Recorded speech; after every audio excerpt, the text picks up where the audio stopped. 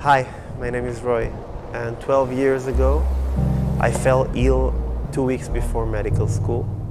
Being a doctor was my dream for life, and what happened to me basically destroyed my life. I was doing my last shift as a volunteer EMT in the Israeli Red Cross, and this farewell shift became a nightmare shift because at the end of it, I was rushed into hospital myself, and I was misdiagnosed several times in this admission, almost died due to medical errors, and spent a week in a hospital, then left home with no diagnosis, basically to deal with my own illness. My condition got so bad that after 3 months I couldn't basically walk anymore. And it took me years to try and find out what I have. I've seen 33 doctors in this journey, and none of them could really help me. The range was very strange. It was like very empathetic doctors that tried to help but didn't know how to. But the majority, I say 95% of the doctors, were mean to me basically. Not because they wanted to, but because the system was overburdening them.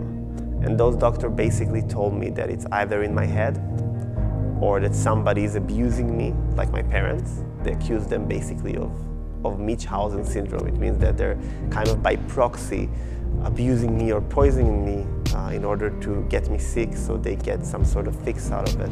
It was terrible timing. They sent me to psychologists, psychiatrists, psychologists, blamed me of being anorectic. When I had the rash and hives, they blamed me of rubbing flowers and plants up my skin, against my skin. And eventually, I was kind of helpless because, you know, when everybody tells you that you're drunk, you may be drunk, but I still have faith. I had faith that someday I will find out what I have. But the last doctor was for me the last straw. I was waiting to see this guy for like 6 months. It was a very senior professor. And he barely took 2 minutes to look at my chart. Then he stood up, leaned against his table in a power pose above my parents. He never even looked at me, only at my dad basically. And then he told my parents, like, he doesn't know exactly what I have, but this kind of condition is probably one of those rare orphan illnesses that nobody can treat. And he basically told my parents they should buy me a nice mattress and connect my TV to a cable service, like we have today Netflix or so on, so I can grow old with dignity. I was 25 years old, and this professor that I gave all my hope to basically told my parents that I will never work a day in my life, never marry a woman, and never go to university. That night, I had dark thoughts about killing myself because I couldn't walk anymore, I barely could use the bathroom or go to shower by myself, and I felt so helpless. I was lucky enough to not being able to fall asleep and to read a book my brother purchased me a few days earlier. This book is called The Man's Search for Meaning by Dr. Viktor Frankl. He was a Jewish psychiatrist living in Vienna, and he was a prisoner in Auschwitz during the World War II. And this doctor basically researched what makes people survive the hardships, or what gives the power to people to endure all these atrocities. And he figured out, based on a lot of what Nietzsche told, that if someone finds a reason to live, he will bear basically anything.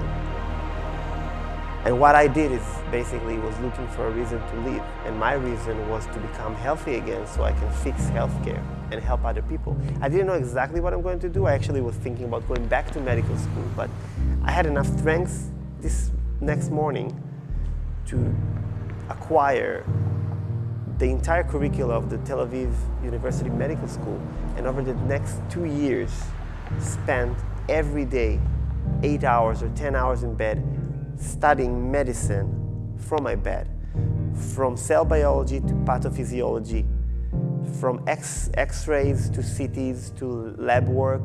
I learned it all because I had a mission.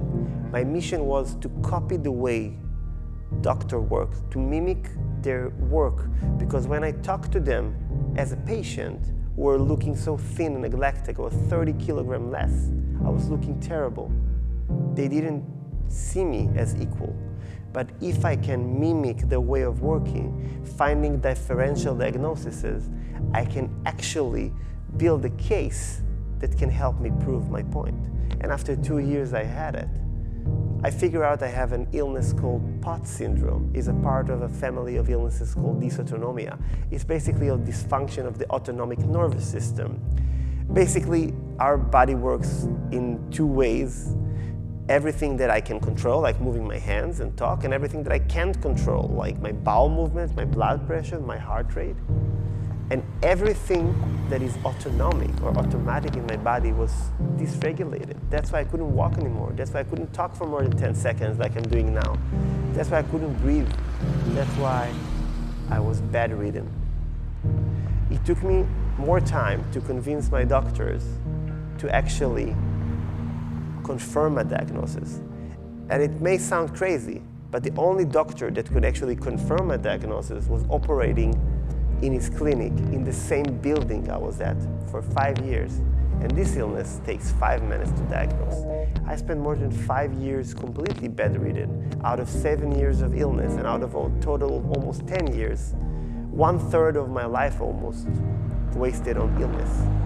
Now, all I'm trying to do is get people out of bed. I spent 1/3 of my life in bed. All I'm trying to do is get people out of bed. I had to teach myself how to walk again, rehabilitate myself, because then no hospital wanted to take me because I was not the crazy guy anymore, invent his own illness, but I'm too sick now to be treated.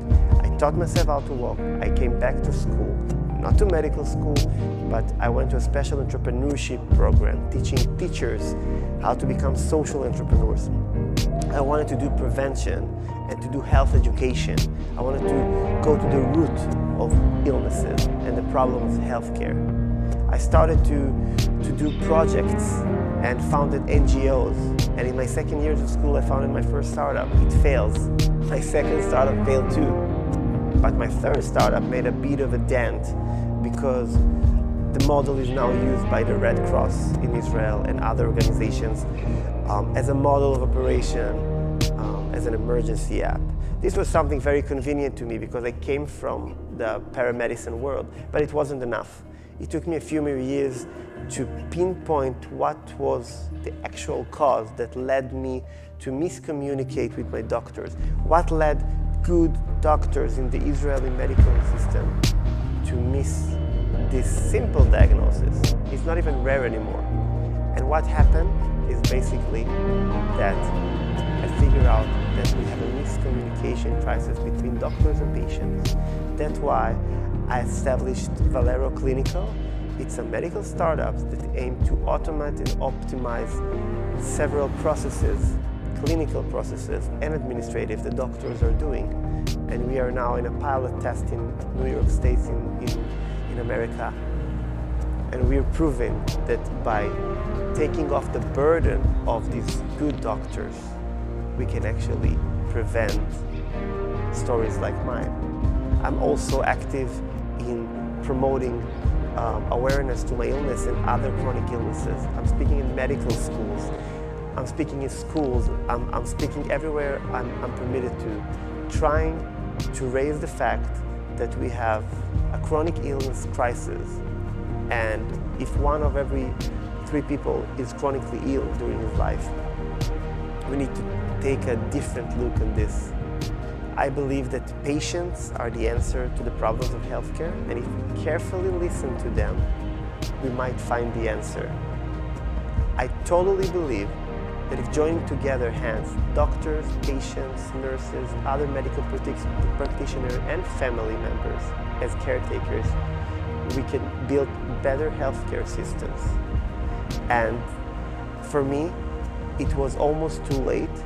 I lost 10 years of my life, but now I'm walking again. Most of my peers are with wheelchairs or has to use canes to barely walk. I took a life project to empower myself and rehabilitate myself. Most people cannot even stand for 1 minute will this illness. And I can do it standing and talking for even 1 hour.